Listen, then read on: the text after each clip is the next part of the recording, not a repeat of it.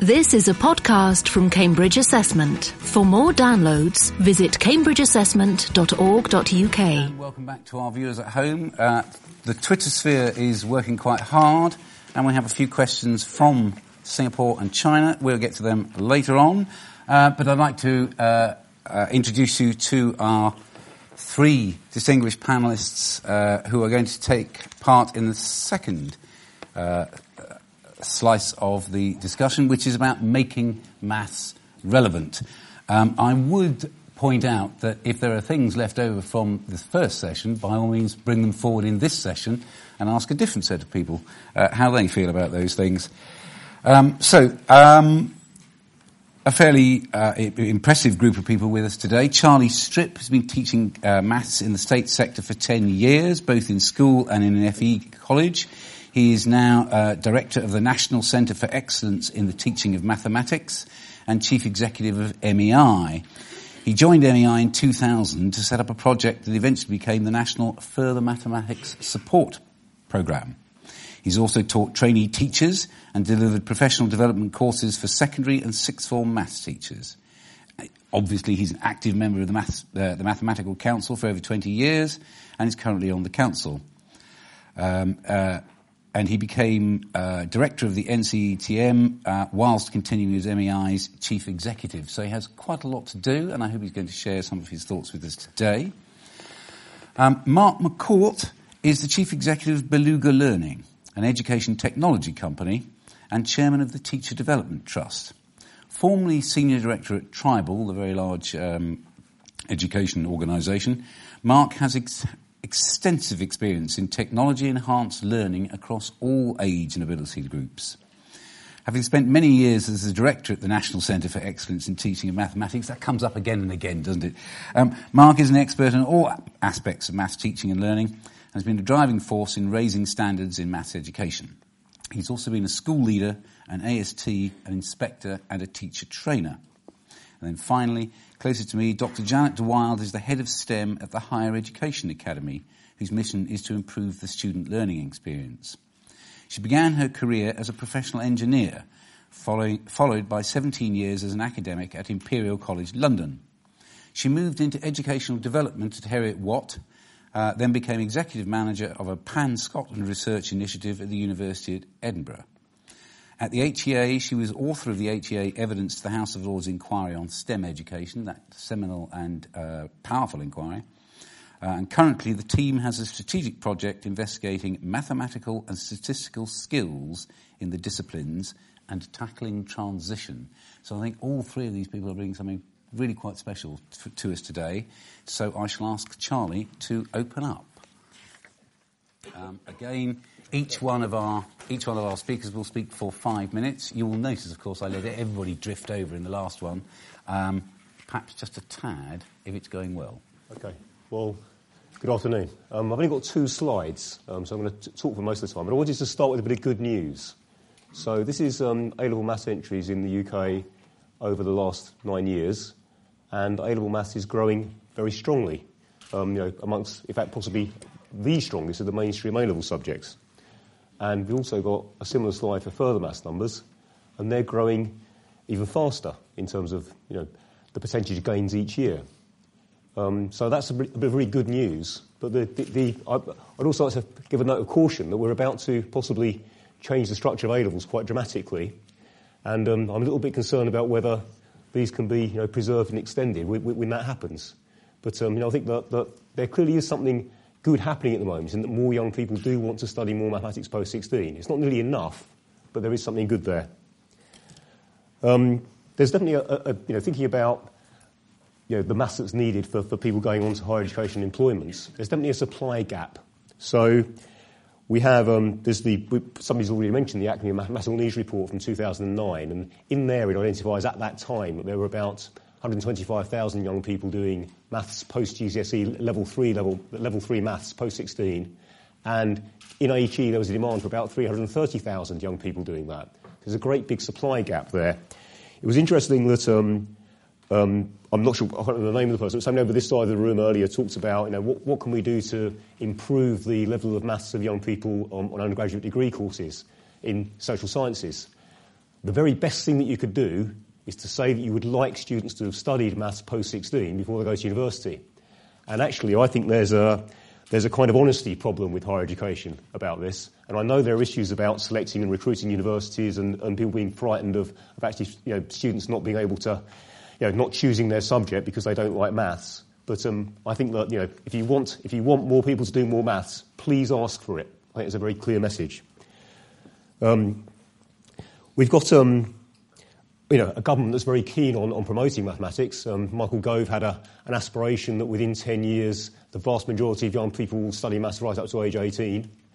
There's a very large number of young people who get a grade C or above at GCSE, but just stop doing maths at age 16. And there have been various reports highlighting that. There's a report from Nuffield, for example, showing how bad we are relative to our industrial competitors in terms of participation in maths post-16. So we want to get more people to do more maths. How do we do that? And actually, why is it that they don't do more maths already post-16? I think that there's a very big reason why they don't do more maths post-16 already, and it's called GCSE. And I think that's something that really does need to be thought about carefully. One of the issues is that we've had lots of talk earlier in the presentations about the importance of problem solving, and problem solving is what maths is for. But I think that if you're a 14 to 16-year-old, then for many 14 to 16-year-olds, what maths is for and what the sort of image that's presented to them by their schools about what maths is for is to get a grade C or above at GCSE. That is the purpose of mathematics. And that is a serious problem for the image of the subject, actually nationally in our culture. The stakes of that examination are so high, both for the teachers and for the students, that what goes on in the classroom is very severely distorted. And I think that's a key thing that we need to try to address if we want to have this increased participation, better attitudes toward mathematics in our society. So, some very important points there. GCSE, the way we examine things, there's a kind of tension between reliability and validity. Reliability is being able to, get consistent grades for a paper. Different people mark the same work, they get the same score. And maths assessments are very, very reliable. But validity is about assessing what it is you want people to be able to do having done your course. And I think that actually we need much more validity, and we should sacrifice some reliability to achieve that. There's also an issue when you talk about problem solving that in maths the questions tend to be closed. There's a lot of differentiation by task rather than by the outcome of the question. So, for a difficult maths question, what makes it difficult is that only a few students can do it. Not that all students can have a go and some can get some way towards the end of it. And that, again, is because we don't tend to ask open-ended questions in maths exams. Part of the reason we don't do that, the cynic in me might say, is that they're hard to mark. So there are issues around that as well. So I think we need to make problem-solving understanding of the focus of maths education, not getting through an examination. So, we've really got to have that culture.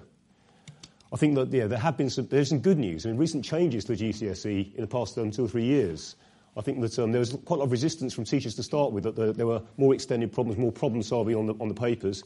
Teachers and students were rather against it to start with, but that corner has been turned. I think now people actually think the GCSE maths is better than it was because of the grades of problem solving emphasis. And, that's possibly grounds for optimism. OK, that's fine. We've got a new national curriculum and new GCSEs. These should be an opportunity for further improvement. We want to drive more inspiring experience for children in the classroom. If we can do that, then hopefully more of them will choose maths post-16. We're going to have new pathways being developed for level 3 maths post-16. There's interesting work going on there, some of which I'm involved in. But my fear is that if they're optional pathways, and I wouldn't want them to be compulsory, that there'll be marvellous qualifications available, but nobody will want to do them because their GCSE experience has been so terrible. So I think, let's hope that we can take the opportunity of the reforms that are happening in qualifications to do something about that and actually make maths more attractive for people to want to continue it, rather than to say, thank goodness that's over, I got my C grade or above. Or perhaps even worse, I didn't get a grade C, and now with the school leaving age going up to 18 and because of Wolf, I'm going to have to keep taking GCSE maths until I pass it. These things aren't good for the image of mathematics, I think. Anyway, thank you.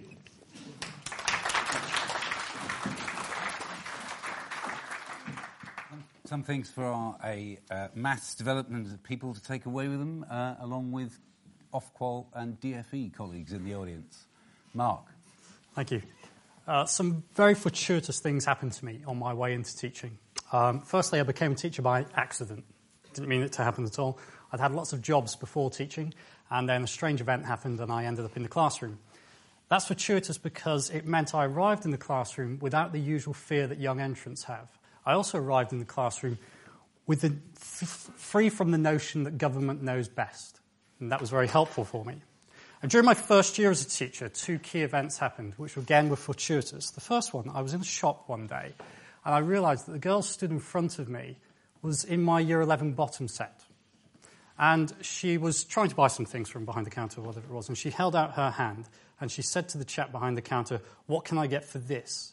And she had no concept whatsoever of what was in her hand. The day before, I taught that girl how to collect like terms in algebraic expressions. The other formative event that happened to me was in the form of Alex. Now, Alex was a troubled and difficult Year 11 boy, and he was always thrown out of his maths class, always in trouble. He'd failed every single maths test he ever took in his school career and was predicted to get a grade U. And one day I was teaching my lovely Year 11 class, and he was thrown into my room. And I thought, I'll go and talk to this chap here and just get a feel for him. And it sort of occurred to me, almost like an internal bet, I wonder if I can get this boy to get a grade C. It was March in Year 11, so the exams were in June. So I rang his father. His father was a nice guy. We talked about the problem Alex was facing and agreed that every lunchtime he would come and see me and I would tutor him. And we did this every single day. I tutored him from March through to June, even in the holidays. And August came, and it was results day, and Alex got a grade D, but, you know, we were proud anyway and quite happy about that. When I was asked to talk about making maths more relevant, the first thing that strikes me is, well, which part of the subjects are relevant? Well, all of it. And I wrote an article recently called Every Single Child Can Pass Mathematics. And I'm going to précis that here. I've had some interesting discussions with people on Twitter and via email. The more extreme email me so that they're not seen. Except for the rarest of child, we're all born equal, and we have the same capacity to learn. Every single child on the day of their birth has it within them to leave the schooling system mathematically literate. Every single one of them. I don't mean they're going to be a Fields medalist. I don't mean they're going to be a maths genius. But every one of them is able to leave schooling with a level of mathematics that is practical and useful for them in their future lives. And one of the main reasons that half the population don't do that at the moment is because so many of us in education, so many people in education are hell-bent on excusing low performance and setting the bar way too low. During their time at school, each child undergoes around about 1,600 hours of instruction in mathematics. Now, let's take, just for argument, I know Charlie's been talking about grade C at GCSE, but let's take that just for argument, that grade C, GCSE, mathematics, those topics are a level of success. Now, if you asked anyone, preferably not a maths teacher, if you asked anyone that after 1,600 hours of instruction, can you do these things? Everybody would say, yes, of course you can. You must be able to do those things. Now, I know it's not very fashionable to say, but GCSE mathematics grade C just is not taxing. So why is it that thousands of children find it so incredibly taxing? Why is it that so many of them don't get there? And the answer is that those 1,600 hours aren't doing the trick. Kids fail GCSE not because they can't do the things on the checklist. They fail GCSE because they haven't got a clue what's going on in the subject. At some point along the way, they just lose it. I've been writing a curriculum recently designed to take any learner from counting to calculus. And I think that with the right journey, every single child can do that by age 15. Maths isn't an arbitrary set of topics. It's a discipline founded on axioms. And like being able to play a piano concerto, write a novel, bake a cake, you have to know the goods to be able to produce the outcome. I can't say strongly enough, but if you don't have a full grasp of numerosity, place value, the base 10 system, arithmetic, and proportional reasoning, then you're cut off forever. Later on, once the fundamental elements are in place, you can experiment, you can be creative, you can use imagination, you can construct lots of new knowledge. Yet even though we know this, for some inexplicable reason, the curriculum and the teaching of it seems to ignore that these fundamental facts are non-negotiable. The curriculum, especially when enhanced by the inspection regime, puts mathematics as a set of skills on a fast-moving conveyor belt that can't be put into rewind and can't be stopped. The things that are on the curriculum are okay, but it just pays no attention to how we should master areas before moving on. I despair when I hear 15-year-olds trying to solve equations and they don't know anything about number. Somewhere along the line, the conveyor belt serves up, say, arithmetic, and they don't get it, and it just keeps going. And we serve up the next thing, so they don't get that, and they don't get it, and they don't get the next thing. And teachers need to be brave. They need to ignore Ofsted and certain types of SMT. They need to know their kids. They need to know mathematics, and they need to know which children have and which children have not mastered mathematical concepts, and then ensure that every single child does so. See, the thing is, it might seem scary. The curriculum powers on, and you might feel that you're being left behind. You might think that somebody will tell you off. But the point of education is to do what's right for the children in our care, not to please our masters. When children understand the basics, they'll accelerate through the rest of the stuff, so don't worry about it. Don't try and shoehorn children into, you must learn this because you're this age. And everyone blames everybody else. Secondary teachers blame primary teachers, and primary teachers blame policymakers and blame Ofsted and blame the maths community. But the truth is, it's our fault. Every one of us.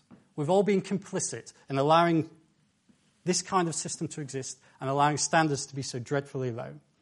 I always talk about maths as a giant Jenga. At the top, these blocks up here are the GCSE topics. But kids aren't failing GCSE because of these things here. They're failing because the blocks down the bottom are loose, wobbly, or completely missing. So the whole tower just tumbles. And we should all feel really ashamed about that. So in terms of how do we make mathematics relevant, well, let's build a system where every single child passes mathematics. Thank you.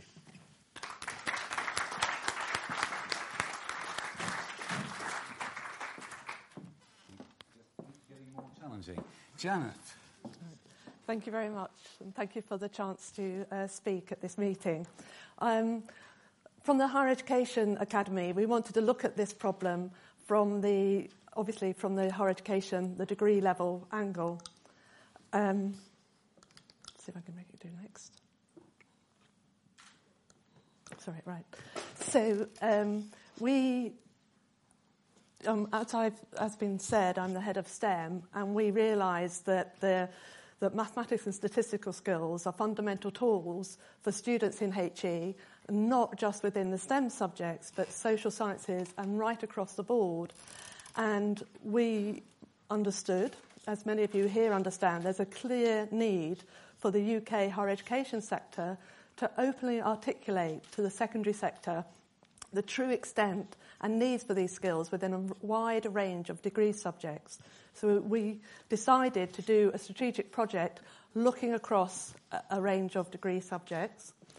And this was following on the back of the SCORE report and the Nuffield reports, which looked at the mathematical content of science degrees and sociology degrees. A-levels. They looked at things from the A-level mathematical assessment in A-levels, and we thought we'd look at it from the degree level. What level of maths and stats is required in degree programmes? How much quantitative versus qualitative courses are there?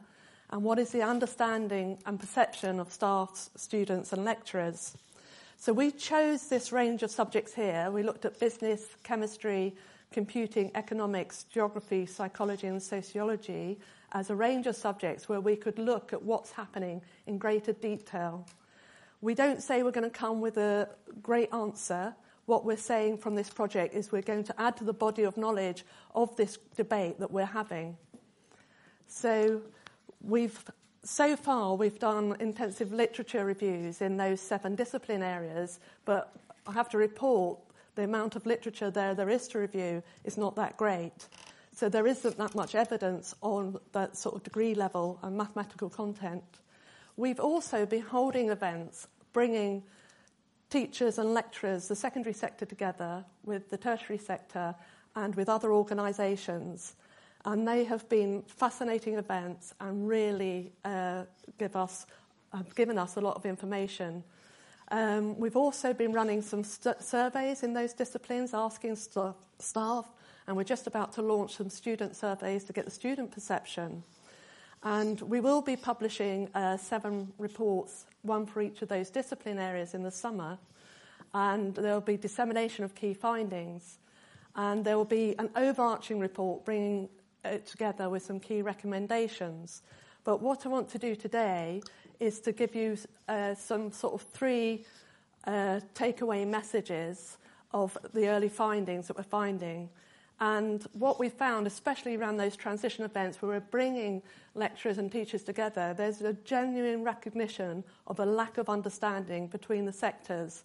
And when people take up their academic job in a university, as their career progresses, their knowledge of the secondary sector gets further and further away over time, and it's hard to keep up with your own sector, let alone changes in A-level and all that's going on in another sector. So when we brought the academics and the teachers together, there was genuine amazement about what changes have been on, and it was a really good exchange of information. And another understanding is some people teaching some subjects, like people teaching A-level psychology or different subjects, they never went to university and did a degree in that subject, so they can't properly explain to the students applying what it's like to go to university and do a degree in psychology and what skills you'll need, because a lot of the teachers are being asked to teach subjects at A-level that they didn't study, so at a degree level. So there's a lack of support there that can be given because they don't have that knowledge themselves. So the feedback we've had so far that these events are bringing and creating discussion between the two sectors is a really helpful dialogue and can really maybe help the students make that transition, because they're the people that we're trying to help, is the students. And there is also a question about, I think that's been said before by the previous speakers, of where the problem lies on the mathematical ability of students doing degrees, and each sector blames the sector before or the level before. So, and that was true, what we found from this. A second finding I want to explain to you is about student confidence. Lots of discussion around maths anxiety. We've got lots of students in higher education who are very anxious about just the word mathematics. They choose modules and pathways through degrees to avoid mathematics.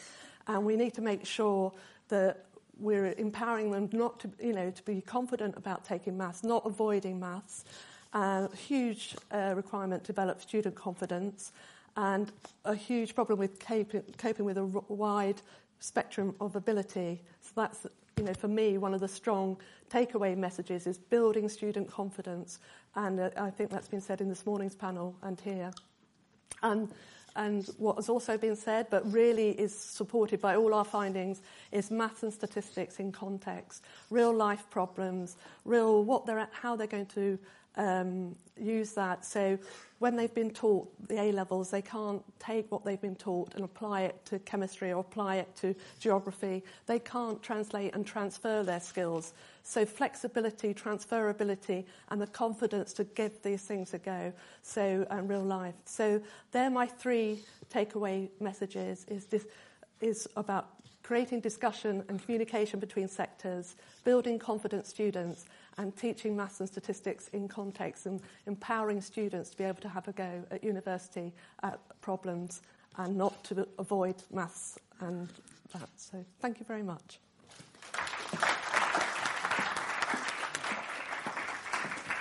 Right, we now have about 15 minutes to discuss this. Anybody want to start in any particular direction? Yes, the there, followed by the there, down the 3rd row back, and then behind you again, Jen, after this gentleman, Dr. Abramsky. Jack Abramsky. It's really a question based on what Charlie Stripp said, and it's to Janet. Why can't the universities start demanding that students post-16 going through the last years of school must do some maths to cope with their university courses? It's really fundamental. Yeah.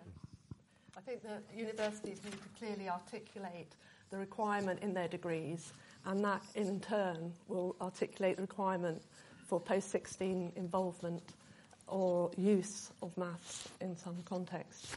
So if the actual mathematical content of the degree is clear across a whole spectrum of degrees, that would really help that message.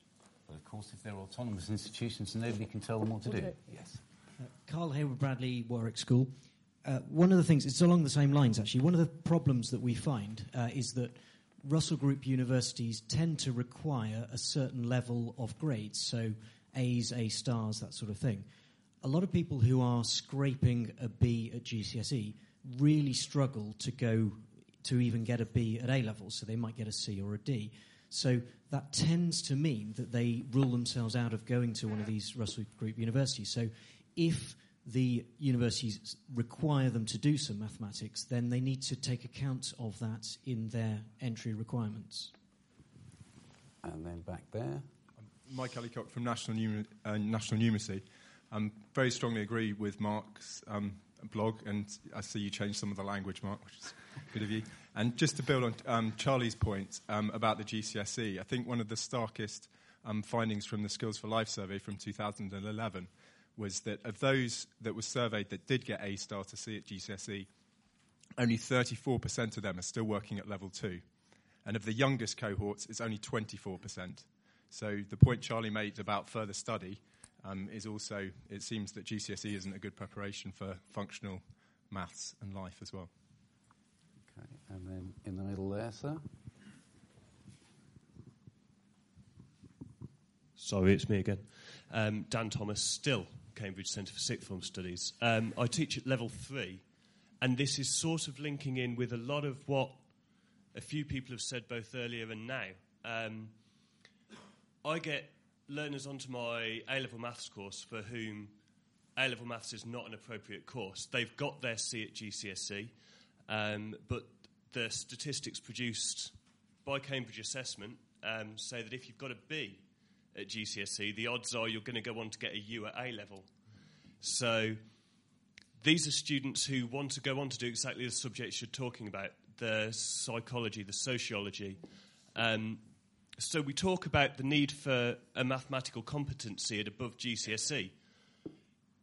For me, and the students I'm seeing, that isn't A-level maths. We need to look at a course offer which is going to meet those needs. And I'm aware these things are in development and it's all policy-driven and everything else. But for me as a teacher, following my management team, trying to persuade them that we need an offer which isn't A-level maths for those learners who want to go on to maths requiring subjects, it's a course offer thing for me. I don't know if anybody can respond to that.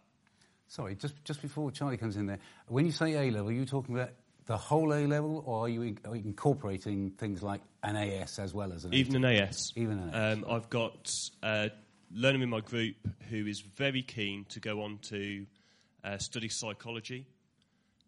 We have a psychology teacher who is recognising the importance of experimental methods but isn't that confident in the mathematics.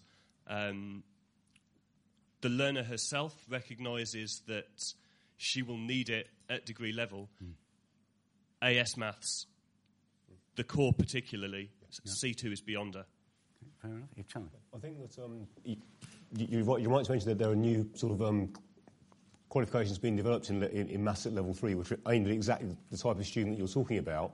The key point about them, or the key worry for me, is that in order for them to be successful and to have proper uptake, then there needs to be universities saying, we want these qualifications, we recognise them. There also needs to be recognition within the senior management teams of institutions that these are valid qualifications that carry appropriate funding and appropriate sort of status. And if you don't have all of those things, they will fail.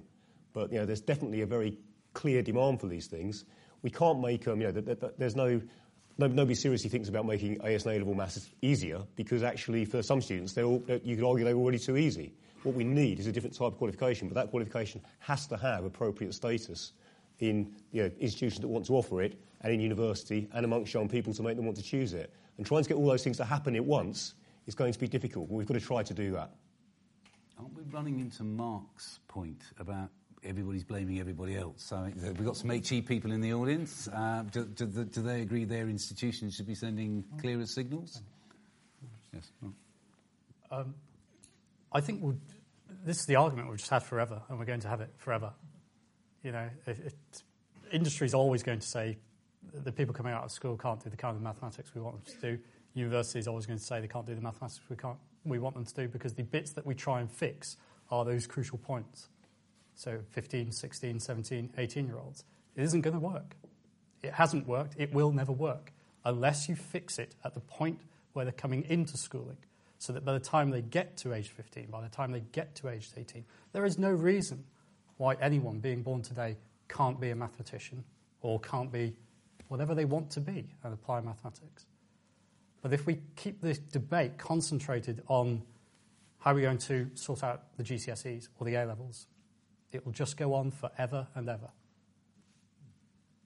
I think we'd all agree with that, which takes you to a rather useful question coming in from outside from one of our people, actually, a research officer at Cambridge Assessment, saying,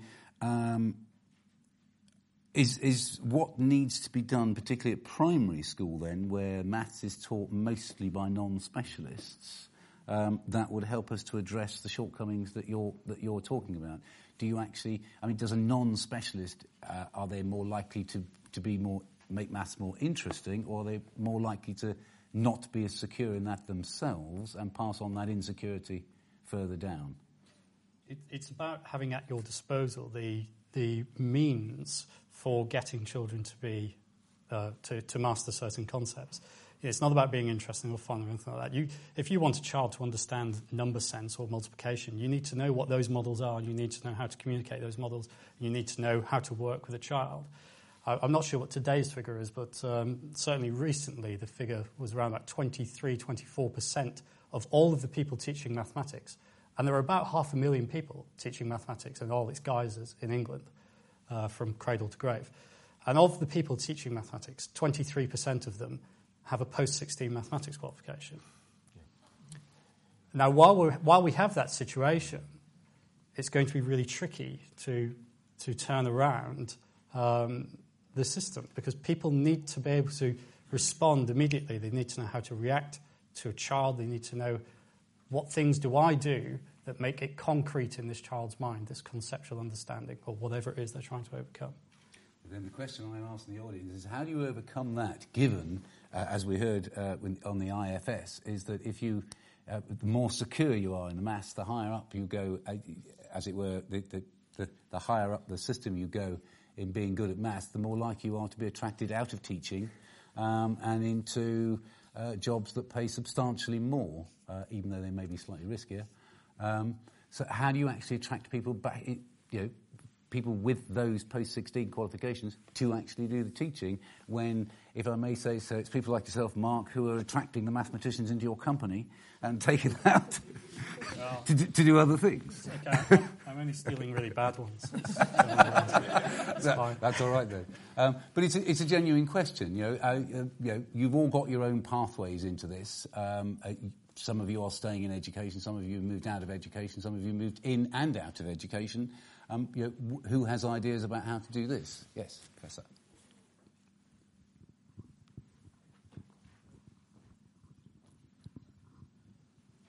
If you could stand up for our foreign... Thank you, and it's not a really flippant answer. I think the trouble is really salary structure. I think the primary school teacher should be paid highest and the professor the lowest. And that way you will see, if you run it for 10 years and it is an experiment, you will find that the best teachers are really teaching and not going for administrative jobs. Thank you. Can I just by all means. One of the things I also do is I'm chairman of the Teacher Development Trust. 40,000 entrants into the profession each year. And within the first 5 years, most of these people are leaving. And people don't leave teaching because of pay. Now, when you have level of pay at a reasonable level and you can get by and everything's okay, pay is not an issue. And I would say at the moment, teaching pay is fine. People leave teaching because of conditions. It's nothing to do with pay. So it's about making the conditions better, and that's about challenging school leadership and challenging the Ofsted regime and challenging the department. Yes, there in the middle. Simon Liebus, Cambridge Assessment. I'm not sure it's a precise analogy, but I've been very struck travelling around the world. We also do a lot of English language testing, and we're increasingly coming across national governments or local municipalities aiming to improve standards of English language learning in primary schools across the world.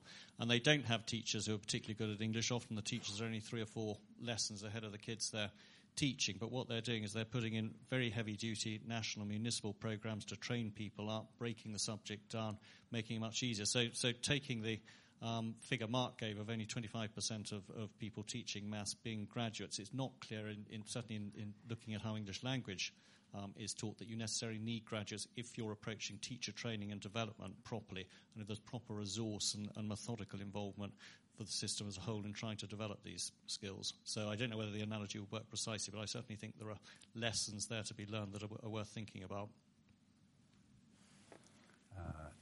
Just down here at the very front, in the second row.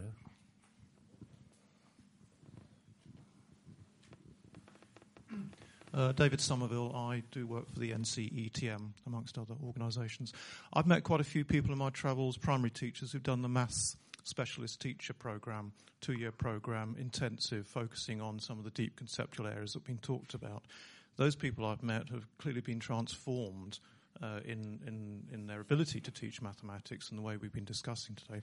I'd be interested in any views any of you have or anyone else has got about that programme, its success, and whether that should be the number one priority in terms of reaching the kind of state that, Mark, you are saying we need to aspire to. Is that, sorry, if you just hold on to that for a moment, so that's presumably almost the opposite of what Simon's just been saying. That's ground up. You choose to go on it. Yes. In order to progress in your career, as opposed to a sort of state-centric, here's a brilliant idea, if you want to get on, we'll give it. Well, the initial aim of the project was to have one person in every primary school as a math specialist. Right. With very small schools, perhaps a federation approach. That was the initial, one of the initial aims. Yeah. Right, okay. We're not getting a lot from this side of the room. I keep looking over here. They're all very quiet over here. Anybody want to pick up on any of those? I mean, I find it interesting that we are still talking about maths as a whole here, and just thinking about what you were talking about, statistics and all the rest of it. Personal anecdote, my son is a maths genius, unlike me, and I have no idea where he got it from. He doesn't regard statistics as maths. That's the tedious, boring stuff that you've got to do over there. Real mathematics is about unlocking the secrets of the universe, and you don't need statistics for that. He's clearly picking that up from somewhere at school, and I have heard other mathematicians say similar things. Tony, yes. Tony Gardner, Birmingham. I think putting the last two things together, no political gimmick is going to get us out of our logjam. We've actually got to believe that mathematical ability is much more widely spread than we have traditionally accepted. We have taught badly, in bad structures, and we have produced cripples at the end of it.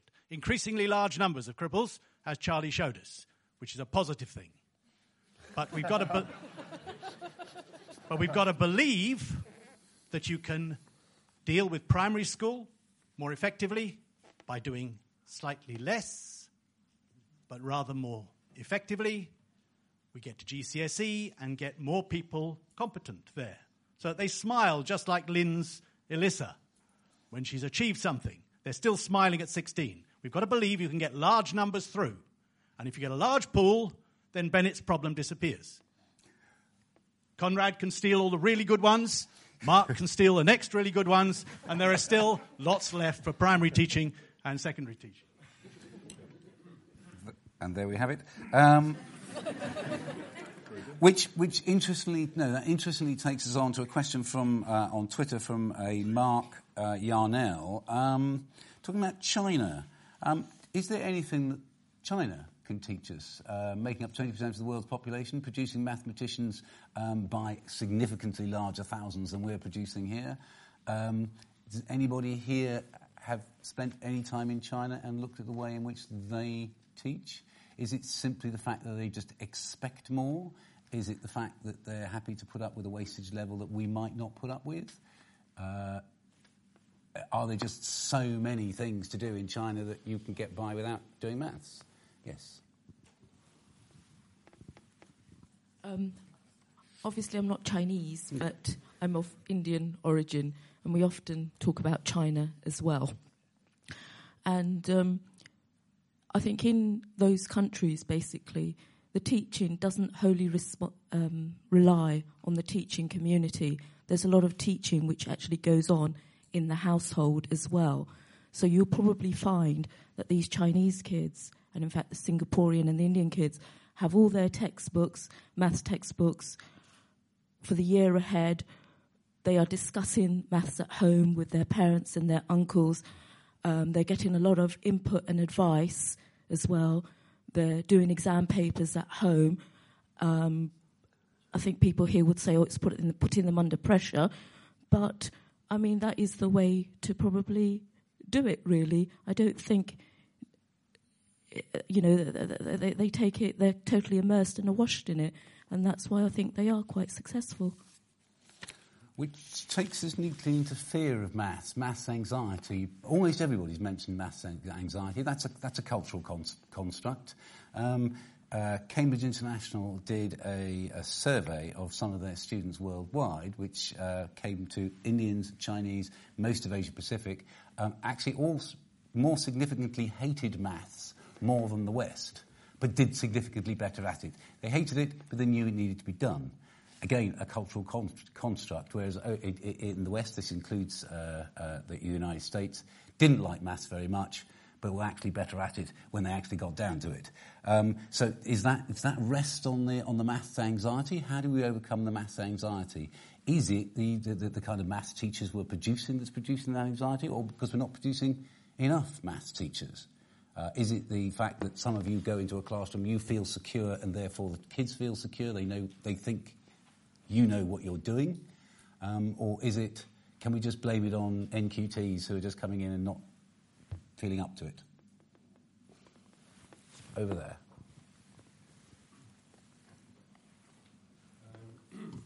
Gareth Pearce, WJEC. My period teaching maths was actually in what you might call the Cockcroft decade.